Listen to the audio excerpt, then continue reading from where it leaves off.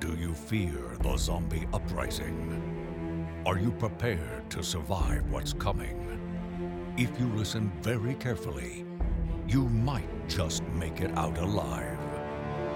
This is Zompocalypse Now. The Baz Luhrmann Romeo and Juliet actually made me angry. I hated that movie. I walked out of it. I walked out of it in the theater. I was not prepared for the editing seizure that film is. I mean, it's cut like a music video.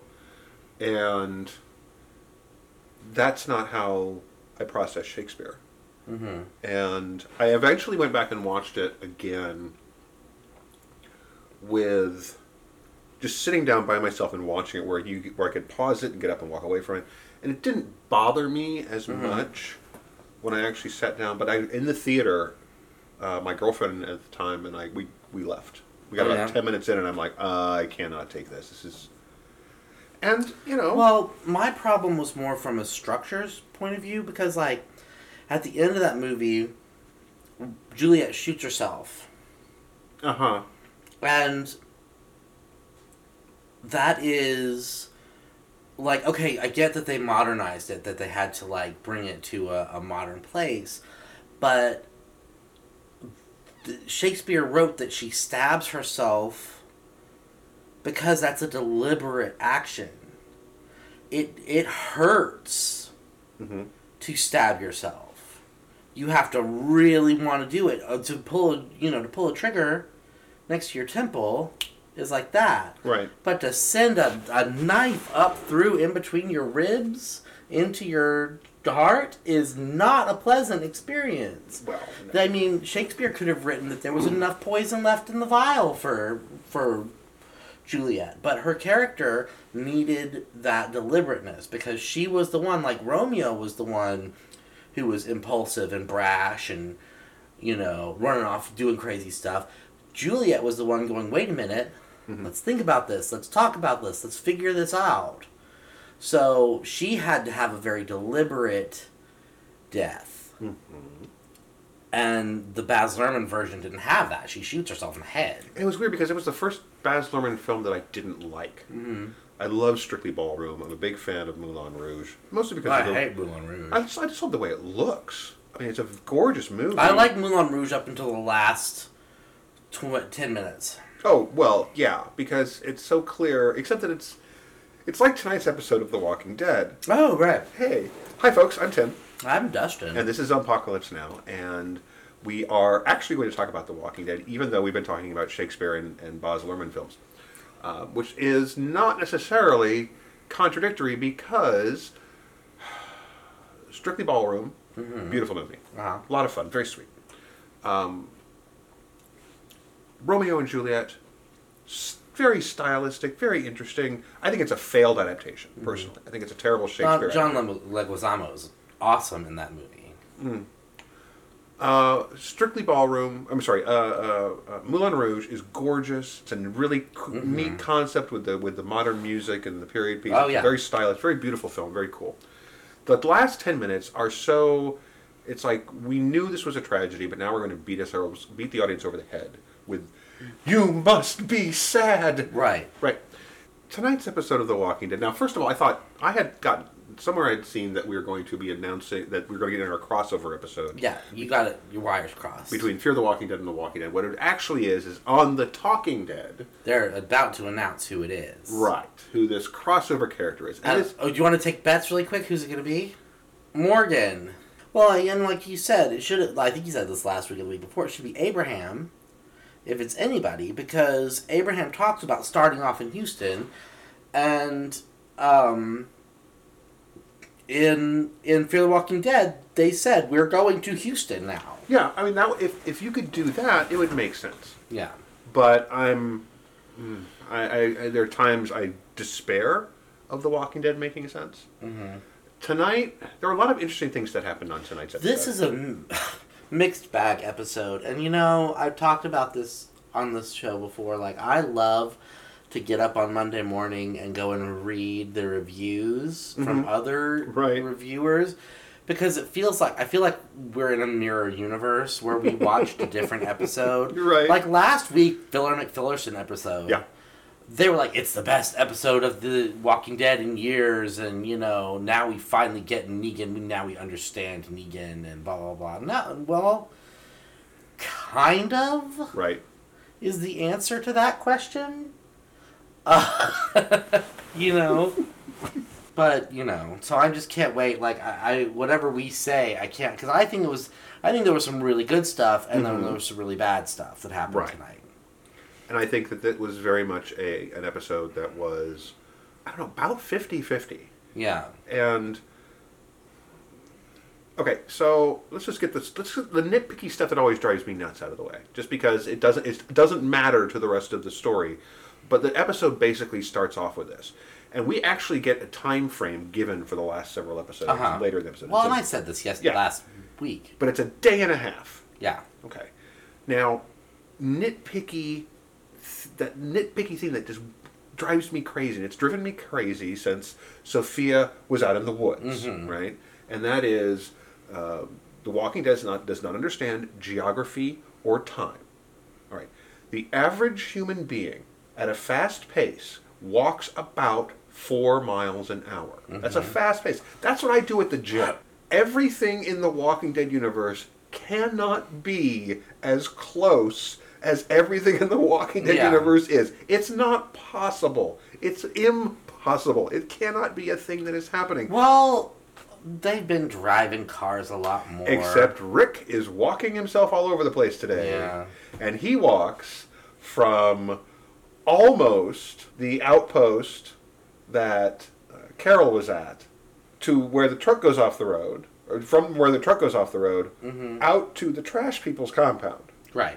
No. This is just ridiculous. And a day and a half, I mean, the whole thing is it's just dumb.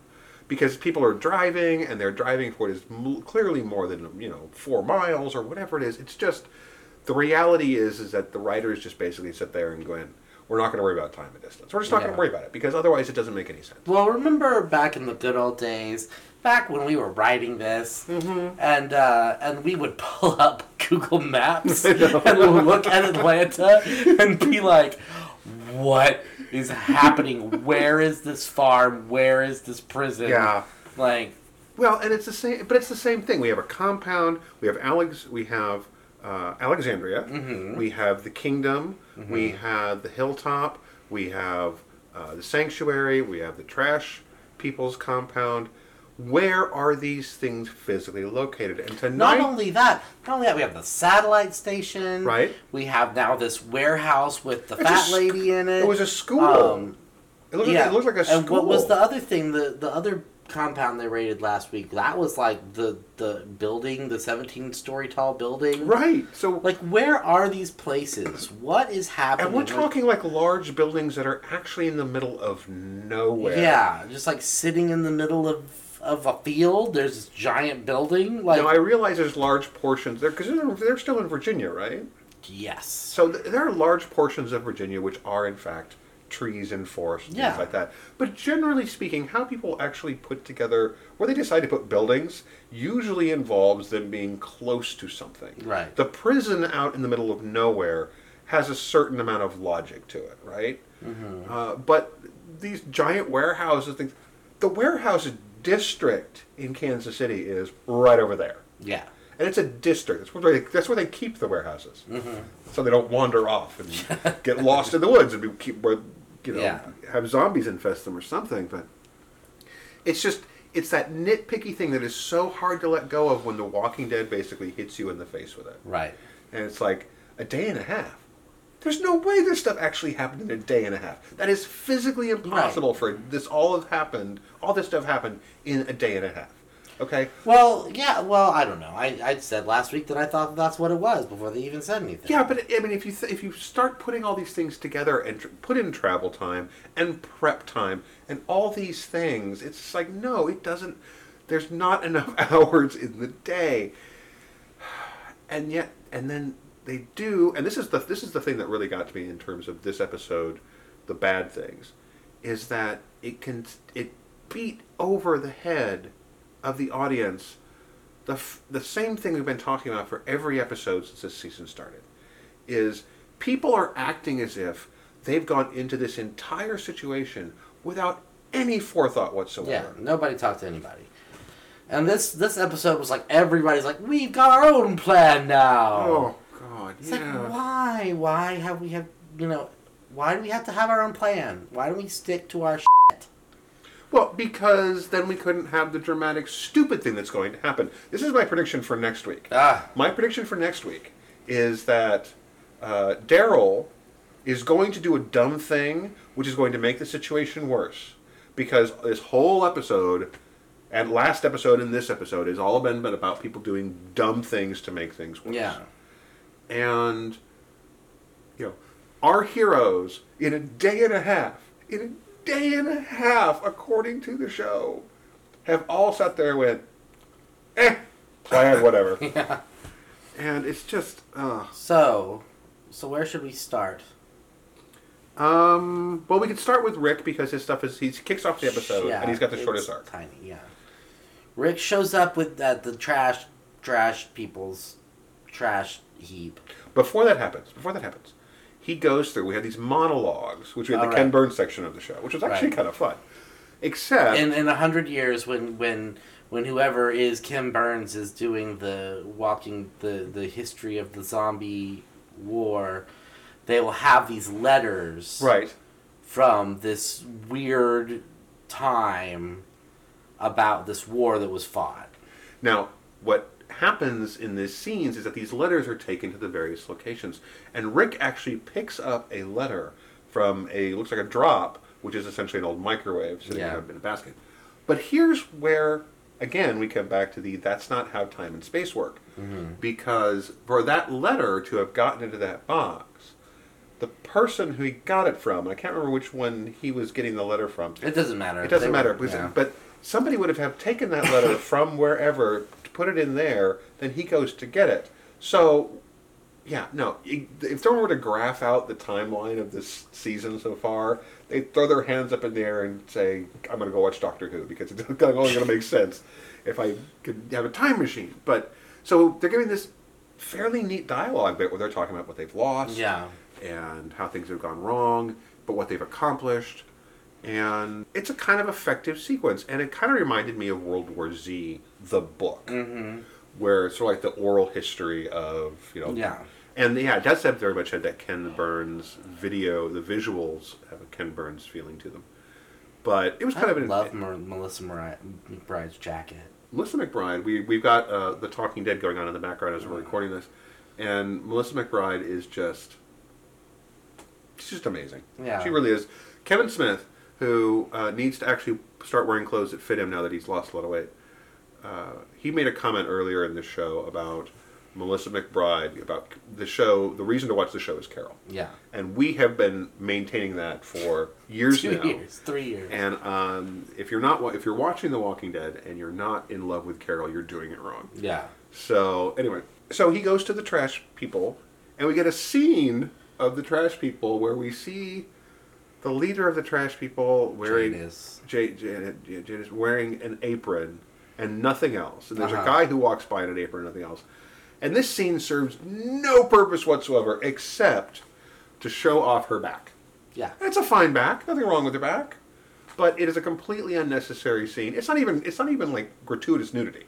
Yeah. It's just a gratuitous shot. Maybe just to show how like completely at ease and at home they are. Like they're not on high alert or anything. It could be. They're just like... Because she's building a sculpture. She's building one of their sculpture things. And there's a knock on the door. And it's Rick. And I kept waiting for her to look at him and go, I put on pants for you. Yeah. She doesn't. Like with the dumbest, why? Why? Why is he going to talk to these people? Why is he not just raining fire down on these freaking morons? So, to cast your mind back at the end of this last season, the trash people agreed to work with Rick and company to fight the Saviors. And they betrayed them because the Saviors offered them a better deal. Right. Because the trash people are not, I don't know, they're just terrible. Mm-hmm. And so Rick goes to her and says, hey, make a new deal. We're going to destroy them. here are the photos I've been taking, and that's what the photos are for. So he uses, visual aids to get people to see what they've done. Come on our side, or else. Yeah. And she says no, and he goes, all right. And they put him in basically a metal box. Yeah, naked, and that's it. That's it. That's Rick's entire story. It looks really dumb at this point. Yeah. I'm sure there's a reason for it, but it's a really dumb plan at this point because they could really just kill him. Yeah. And there's nothing. I mean, his people know where they are, but doesn't he have a son at home? Yeah. Doesn't he have a girlfriend at home? Shouldn't he be I don't know, avoiding situations where he's just going to get straight up murdered? Well, for how much longer he's going to have a girlfriend remains to be seen because... So Michonne essentially establishes our sense of time. She's the one who sits there and says, it's been a day and a half since we've attacked the sanctuary, and I should have been there, and this is, it was part of the planning, and this is the first acknowledgement there's actually been planning, because everyone else is like, plan? What plan? Who needs a plan? I thought it was just an outline. Right. And we're going to win, kill them all. Kill them all, let God sort them out. That's basically what it is. And she says, I need to go look at the sanctuary. I need to go for reasons. So she's felt sidelined because she was beat up pretty badly. Right. For no logical reason at the end of this last season. Well, they had to have a reason for her to be sidelined so that she could go off and shoot Black Panther. Yeah. This doesn't actually make a whole lot of sense for her character, because what is she going to do when she gets there? Just look at it. She says that's what she tells Rosita. Just want to look at it, make sure it's exactly how I feel like it needs to be, and then we're going to go home. Rosita and Michonne go on their little trip, and on their way they're driving and they hear opera. And they're like, what's going on with opera, you guys? It is generally something you don't hear a lot on this show. Or in the middle of what is essentially the Virginia woods. So they pull off and they find this compound. It's a place. It's a warehouse-ish, school-ish, office building kind of looking thing. Again, in the middle of goddamn nowhere. Right. And they sneak in and they find these two scrubs, and they were out scavenging, which doesn't make any sense to me. Like, the Saviors still have people that go out to, look for Costco's that haven't been completely pillaged. So when they came back, these two scavengers discovered that the Savior's compound was overrun, and so they went back to this place that was a little hidden cache of weapons and stuff to prepare what was called the Fat Lady. And the Fat Lady is a truck covered in speakers, right, that they can blast music at and pull a herd of walkers away, which I must admit is an ingenious idea. It is not a bad idea at all. So, Michonne and Rosita forget that they are highly trained warrior women and decide to bumble around this warehouse like two sorority girls. Now, Rosita has had her moments of losing her sense of priorities, and she's let her anger and rage overpower her common sense a couple of times. Yes. Michonne, on the other hand, is not inclined to do this sort of thing. Right. So if both of them are as injured as they apparently are, given how they act... Rosita was apparently shot somewhere in the upper chest, and Michonne was beaten inexplicably by some random woman who lives in a garbage dump. For all of this to have happened, and these two be this injured, neither one of them should have gone into this building at all. Right. If you are that hurt, stay in the damn car. Right. In fact, stay in the damn compound. Go back to Alexandria. It's safe there. Yeah. But no, you're right. So they basically get up and trip over themselves and alert the Saviors in there. There's only two. There's a dude and a lady with just a fantastic sew-in. Like I was looking at this, I've gotten a minor education in black hair over the last couple of years. I'm still terrible at it. But her her like curls were still intact, and like Well, clearly they found there's a stylist in the Savior's compound who has access to. Well, of course, if you find one beauty salon at this point, odds are pretty good you're going to make that last a while because there's a limited number of people. And again, The Walking Dead, distinct shortage of black people. Right. Things happen. They go, oh gosh, and noises, and we have to fight. And so Michonne fights the lady, and Rosita is like playing cat and mouse with the man until she finds him. So she's reaching around the boxes, and she reaches into one box, and there's nothing, and I'm like, oh, thank God. At least she didn't reach into the box and pull out, instantly pull out a thing she can use. Well, first box is nothing. Second box is a glue gun. And she looks at it with and she uses that as a distraction. She throws it across the room. And then the third box, we don't see what it is until she rounds a corner on this dude, and it is a bazooka. And he's like, little lady, you aren't going to shoot me with that. And she shoots him with it, and he blows up. But it causes enough of a ruckus that the woman gets into the fat lady and starts driving away. And as she is driving away, she is T-boned by a garbage truck driven by Tara and Daryl, who earlier in the episode decided that they had had enough with this plan situation and that they were going to go to the compound and they were going to kill Dwight even though he was useful. Damn it. They're going to kill everybody on the compound. They're just, end this all now once and for all. Kill them all. Yeah. All right. So I have to come back to my nitpicky thing here. Okay. All right. I'm going to lie down for a second. I had a really long weekend, all right. Tim. So Xavier is in the truck, in the fat lady truck, and she's driving away. Right. And she's getting away, and they're all sitting there, oh no, she's getting away. And she gets T-boned by this garbage truck. Daryl, when he T-bones, this mock Daryl shows up, just so happens to show up. Yeah, so he hops out of the truck, goes around and shoots this person. Yeah. Okay. Now, I don't know if you've ever driven a garbage truck before. I have not, but I drive for a living during the day. And let me tell you, I'm very familiar with the acceleration speeds of things that are about the size of a garbage truck. Yes. They do not accelerate fast. No. So for him to be going as fast as he was going, he had to start pretty far away. Mm-hmm. Build up some of that speed there to do it. Which means he was doing that without knowing who was in the truck. Right. So for all we know, it could have been, I don't know, Michonne in the truck. Mm-hmm. Or Rosita in the truck. Or somebody else. Or a totally innocent person who he doesn't know. To play devil's advocate for Daryl Ex Machina. Sure. They are pretty close to the Savior's compound. Apparently. Right, yeah. Mm-hmm. They are headed there. Mm-hmm. They hear the opera music. Mm-hmm. They come around the corner and see the truck full of speakers leaving the building, heading in the direction of the sanctuary. Right. The easy assumption is that this is a planned herd deterrent and we need to get taken out. But that is the easy assumption. But again, considering how far away he was, it would have been terribly ironic if it had been Michonne who couldn't find the switch to turn off the speakers was broken.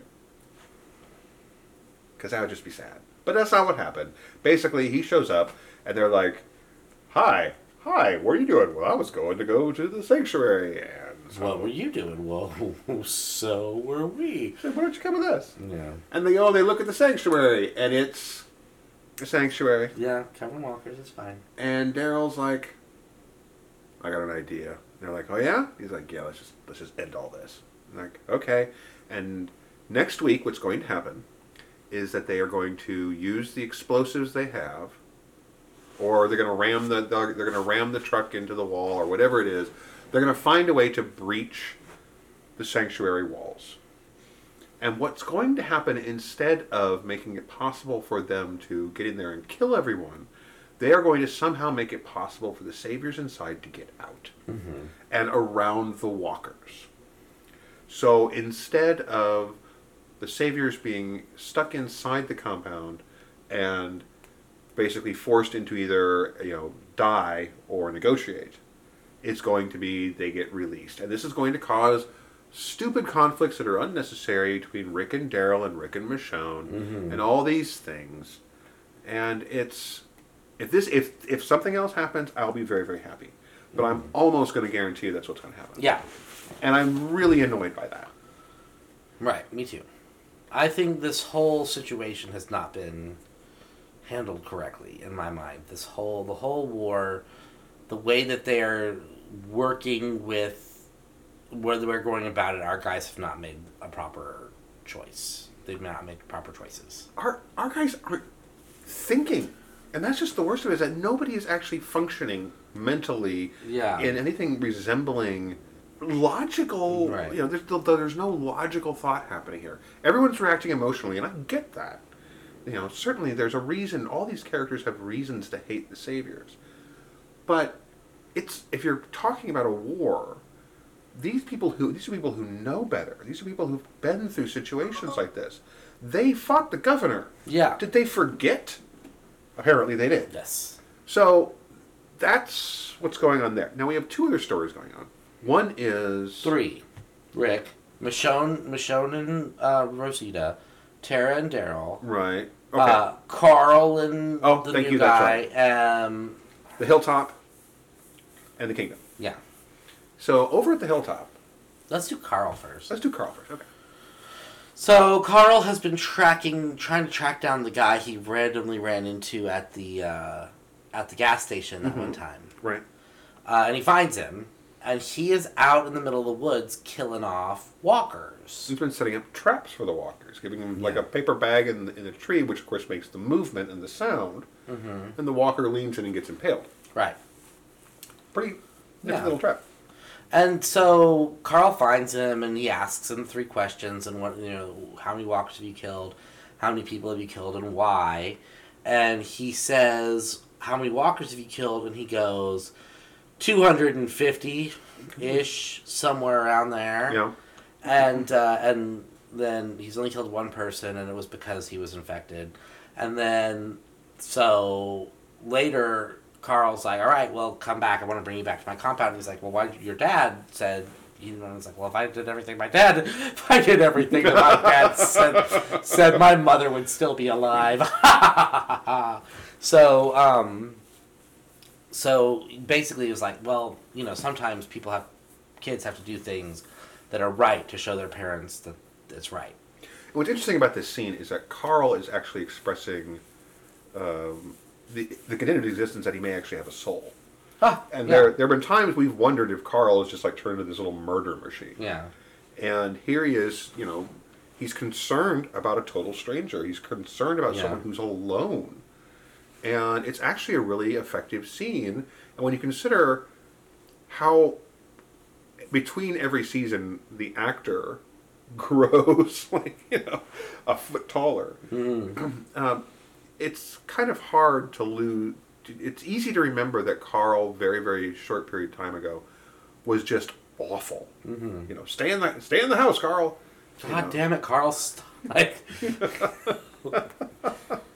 But the idea that he is going to have to be somebody who is growing up in this world, he could very easily become a Negan-like character. And there were times around the governor fight that it was like Carl was a little sociopath, right, shooting people. And so having a scene like this where he's basically going, no, wait, we have to help people. We have to help strangers.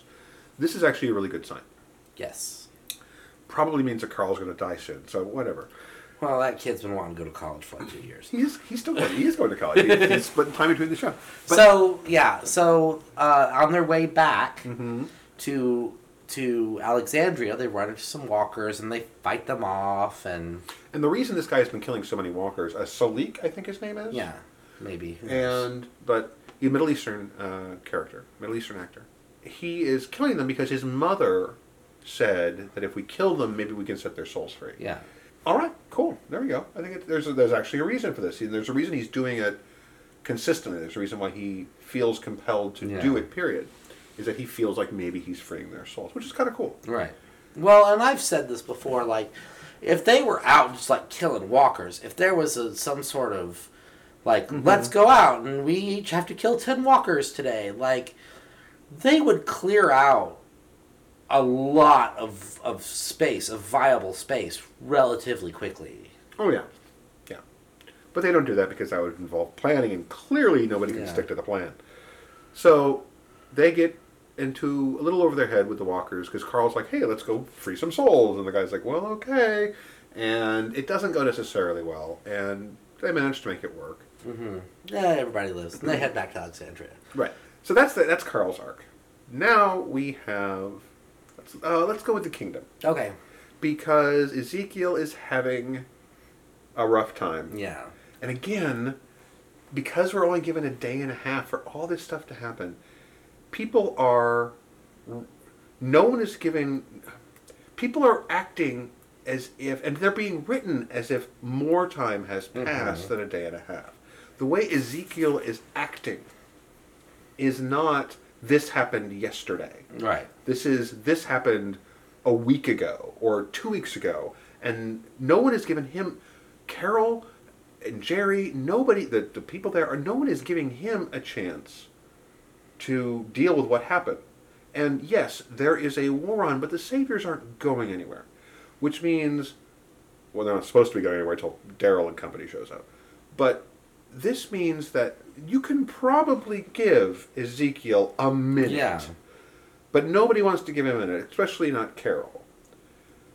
So Carol goes to sit there and goes to get him and have him come out. We have to go fight. Well, she says you need to lead your people through the grief. You need to help them deal with it. Initially, she sits there and says, we have to go meet Rick. And Jerry says, he told me I don't have to do this anymore, but this is what I do. Yeah. And Carol sets off on her own because she's got to go meet with Rick and fight. Yeah. And little Timmy, that's not his name. Doesn't matter what his name is. Yeah. Decides he's going to follow little her. brother fodder. Yeah. And she's like, don't follow me. And he's like, follows her immediately. She goes off in the woods, and he's there, and he's getting attacked by zombies, and he's tapping him with his stick. He's not even fighting them with his stick. He's just whacking at them. And she shoots the zombies, and she goes, did I not say to you? And he essentially, he looks up at her and he says, but Carol, I am a child. I have to blindly follow you. You've got a weird pheromone thing happening. Like, she's the Pied Piper of doomed children. Seriously, this is her fourth. Sophia. Yeah. No, fifth. Sophia. Mm-hmm. And then Sophia 2 and Puppy. Mm-hmm. And then that creepy Alexandria kid. Mm-hmm. So that's 4, right? Mm-hmm. Right. So then now Morgan got the older brother. Like, Morgan the older brother was devoted to him. Now here's this well, there's an age limit. Once they're the teenage years, they somehow lose the Carol mystique. Yeah. But no, she's the mother bear. I mean, it is so clear that she will protect the cubs, even if the cubs are little psycho monsters. Mm-hmm. And they're all just doomed waifs, come to be saved by the Carol. Right. And she looks at him and goes, get away from me, doomed waifs. God, here we go again. Another one. Another child with a death wish. And she's like, here's a gun. And I'm like, what are you doing? Why are you handing the child the gun? Yeah. And she's like, leave the safety on until I tell you. Well, this is the gun she shot the walkers with. She hands it to him and says, leave the safety on until I tell you to take it off. I'm like, did she even put the safety back on? Like, she just shot 2 people with that. So anyway. So she goes. She sits there and goes, we're going back. And she goes right back to the kingdom. And she's like, here's the kid. Jerry, here's the kid. Yeah. And she's like, pulls out her gun. And he's like, whoa, door's unlocked. And she's like... I love when the show has those little moments, those little levity moments where it's like, because she was ready to just like burst in there, and so then she goes and talks to Ezekiel and has that conversation, and I thought it was more of a, you said fake it till you make it. Well, you need to fake it. If you can't do this, you need to fake it because the people that you have built this community around need you. Mm-hmm. But I thought it was as a scene, it actually was really well done. There was very little. The only over the top stuff was stuff he was deliberately doing over the top to mock himself. Yeah. And to mock the character he'd been playing. Yeah. When he says, "And still I, and still I, or yet I smiled," he's saying it bitterly. He's not doing this. And that was the thing. And if you'll, I think I talked about it on the. I hated when he would say that. I just realized, I was like, oh, come on, like don't because it's foreshadowing. It's like it was like the beacon. Yeah. Like when we saw that teenage boy and he walked up to Morgan and said, "Gee, Mister, I really like your stick." Like, you're obviously gonna die. Yeah. But at the same time, he plays against that here, and it's a really good scene where he's lost all these people because he made decisions that got them killed, and it's not his fault. He didn't know there was going to be an ambush. He didn't know that there were going to be the guns that they thought were going to be in another place were actually going to be there, and But at the same time, these people are still dead. And he's having a hard time with that, and. Again, I thought it was a really well done scene. And Carol's not giving him a big, you have to do this speech. She's saying the things that need to be said, but she's not saying them in some grandiose way. She's very matter-of-fact about it. And I think it's very well done. Except for the fact that this is a speech you give someone who didn't just have this happen to them yesterday. Right. I mean... Yeah, this is after 2 weeks of them having... Yeah, I mean, because it's okay to give someone a chance to process this sort of thing. Carol knows damn well you cannot just sit there and go, I've lost all these things, I have to react to help other people right now. Yeah. She knows better. And yet everyone's acting like, he's got to pull it together right now. And it's like, give the man a minute. Yeah. Let him take a nap. For the love of God, people, this happened yesterday. All my soldiers and my pet. And nobody... so it just feels... The super compressed time doesn't actually work for that. And unfortunately... And it's a good speech, and he basically ends it with, I can't. Yeah. And that's where we leave it with them. She kind of says okay. She says you have to. Yeah. But then we go to the hilltop, where again, things are happening. Right. Things happen. This stuff happened yesterday, but apparently... Or still today. Who knows? Yeah. Because Aaron shows up with baby Grace. Right. And, But then 5 minutes later in the episode, Aaron is talking about the death of his boyfriend as if it... this is the kind of speech you have months later. I see them out of the corner of my eye. I imagine they're, I wonder where they are at dinner time. And, right. It's like, this happened yesterday. Yeah. You should be in a corner crying. Sorry. It's okay. You can go do that. Right. You've lost the man you love. You should be, But talking about him is just in this sort of, I remember when kind of thing. Like, dude, he died yesterday. Or this morning. Depending on how you feel about the continuity of it. So, and then of course we have our saviors who have been taken prisoner. And they're all tied up outside the gates, which I thought they were being put in some trailers. There was talk about a couple trailers around back, but apparently trailer is another word for tied out outside the gate. Sure. Which is I did not know that. I learned something new. The argument that will not die, the argument I just want to smack everybody who's using this argument, is we should just kill them now, or what do we want to be when this is all over? Yeah. Again. And Jesus is on the side of we need to be ethical to our prisoners of war, and Gregory is on the side of let's kill them all and not worry about it. And Maggie is like, I have to think about this because, I got to protect these people. But at the same time, again, conversations we should have already had before any of this started. There are a lot of people involved. There are a lot of people in the Savior's compounds. You have to decide what you're going to do with them. How much of a mass murderer do you want to be today, Rick? How much of a mass murderer do you want to be today, Daryl? Yeah. How much of it's this whole... crazy. It's driving me nuts. Yeah. So anyway, So Gregory's in there with Maggie, and he's like, well, Margaret, when a man, or, okay, sure, a woman, sure, why sits not? in that chair, has to make those decisions. You know, it's tough, and you have to decide what to do. And she's just looking at him as if he's just... Yeah, you got to know the difference between sheeps and wolves. It's just like, keep talking, buddy. Meanwhile, Jesus is outside the gates with the prisoners, and the one with the floppy hair that has been our kind of cute, like, oh, let's go along, kind of guy is like, what do you think they're going to do with us? And meanwhile, the one with the long hair is like, I think we should all just try and get murdered. Because he's doing everything in his power to get a bullet in the head. I mean, he's like... I don't think he understands. Like, he might be one of those people that just, like, thinks he's, like, wandered into a really weird LARPing situation. Because he has not in any way shown that he understands what the severity of his world is. I don't think he actually does understand. I think it's going to take him dying for the character to get it. Yeah.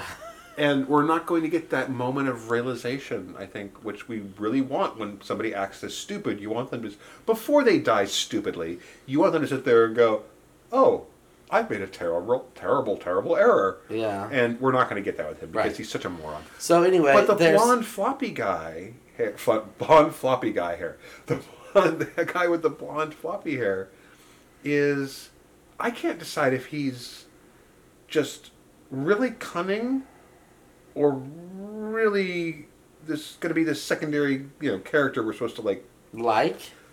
Well, they've not done a good job so far with the Saviors, I don't think. No. In giving us anybody who is... redeemable. So every time that a Savior makes any kind of noises that are, human? sympathetic, they end up being a lie. So I don't have a lot of faith, personally. But, Well, he doesn't do himself any favors because he's kind of trying to do the, hey, I didn't sign up for this. Did you sign up for this? Jesus, was it? Yeah. And Jesus is like, would you just shut up? Well, because Gregory makes a big noise about we should just build up some gallows and get rid of these guys. And then, as darkness falls inside the walls, they hear a bunch of hammering going on. Mm-hmm. And the hammering goes into the night, and Jesus can't really see what they're building through the walls, and he doesn't want to go in and look. Right. Because, that would be, he's kind of delaying the inevitable, and I guess, in his mind, because he doesn't want to go in and look and prove that he's put his faith in the wrong... Because he wants to believe that Maggie is going to be the kind of person who is going to maybe not necessarily believe in the potential of the Saviors and what they could be after this, but to not be the kind of person who wants to just murder a lot of people. Yeah. And I think that's...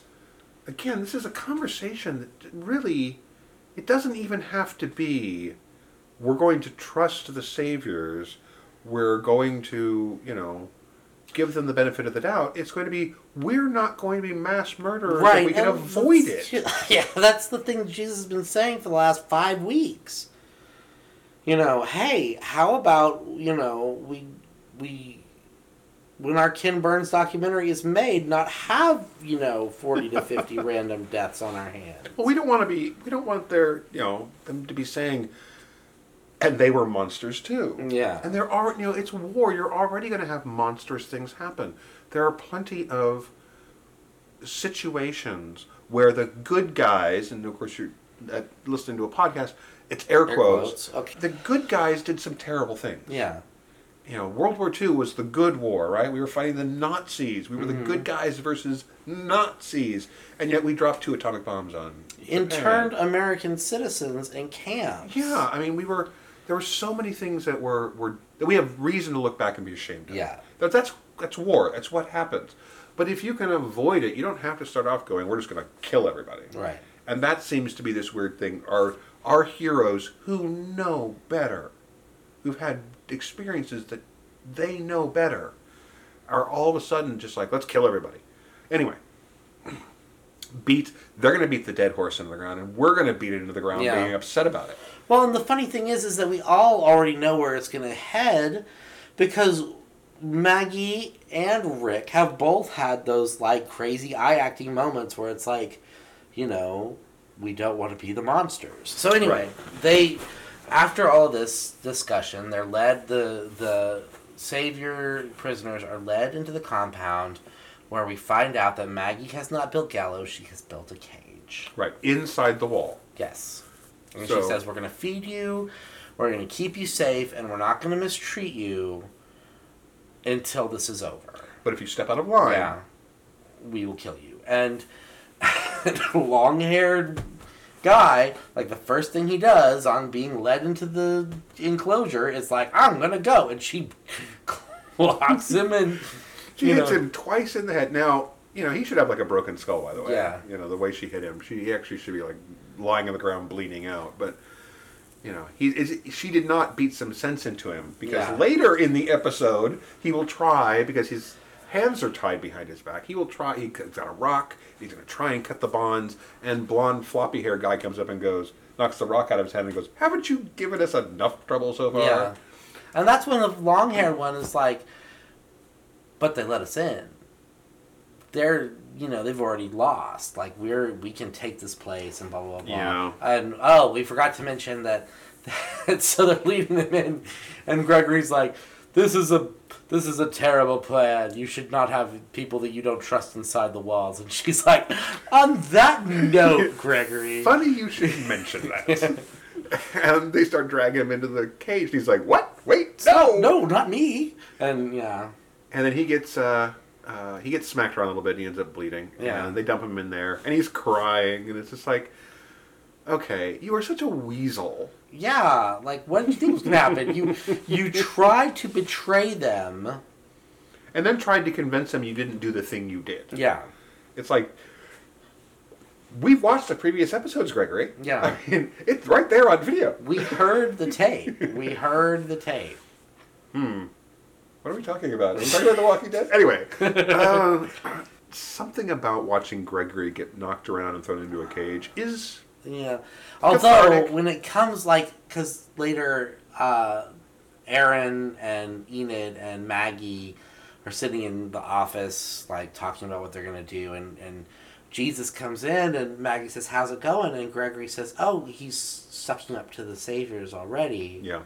And for a second, I thought that they had put on this big show, and now Gregory was a spy in the little thing. But Yeah, no. But then I was like, no, they wouldn't trust Gregory with something like that. No, Gregory doesn't have the depth.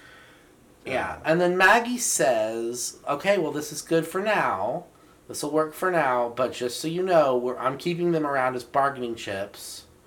And if they don't prove to be useful, I'm going to kill them. I'm going to kill all those guys. Those little guys down there. And... But here's the thing. Here's the flaw in her logic. Yes? I'm gonna keep these scissors Mm-hmm. Until I don't need scissors anymore. Right.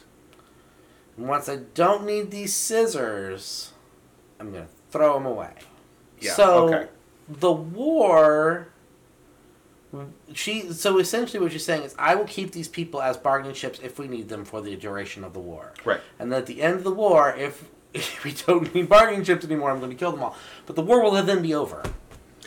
So here's my prediction for what's going to happen with those guys. And that is, the hilltop will come under attack. Mm-hmm. And the Saviors in the cage, it'll be like using prisoners to fight a forest fire. Yeah.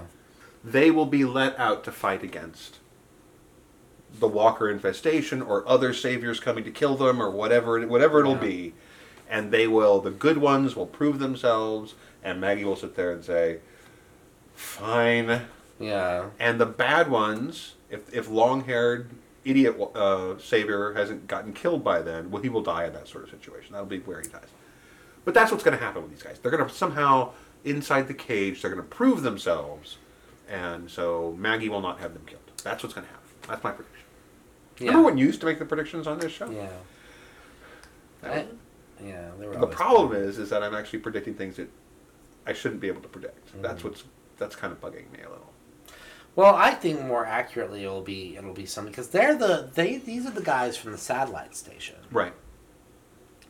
So they'll need something from the satellite station and have to take one or two of them with them to Oh, go to hey, the satellite there you station. go. Which That's they true. should have left dudes at the satellite station. Well, but we've established that these people are like locusts.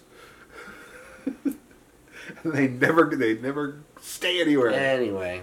Yeah. Anyway, so yeah, I mean it wasn't a That's bad pretty much episode. it. Not a bad episode. Not a great episode.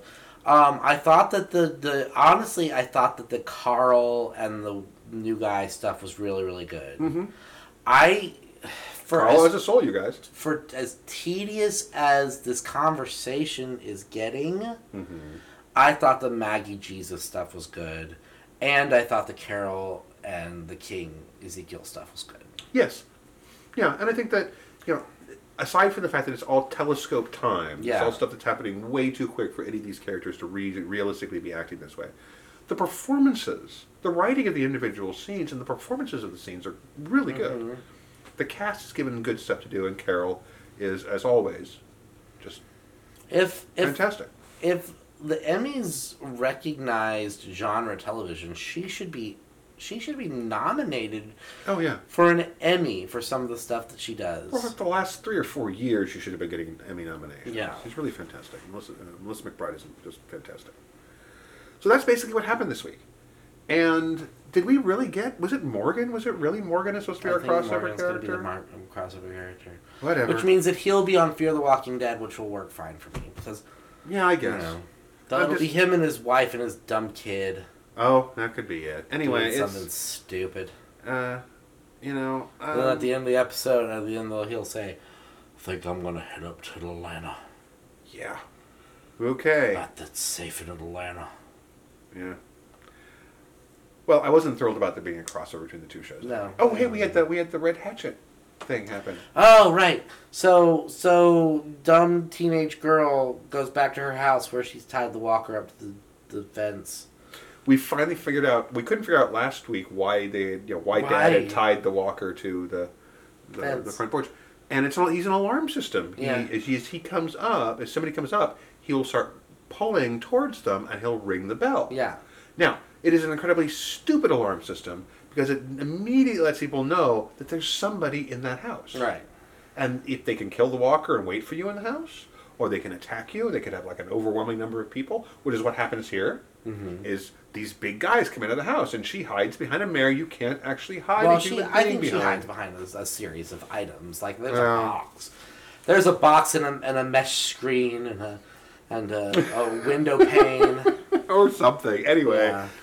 she hides herself poorly, and they take her stuff, Including her red hatchet. and that's the end of that particular thing. And she goes, "Ba-ba."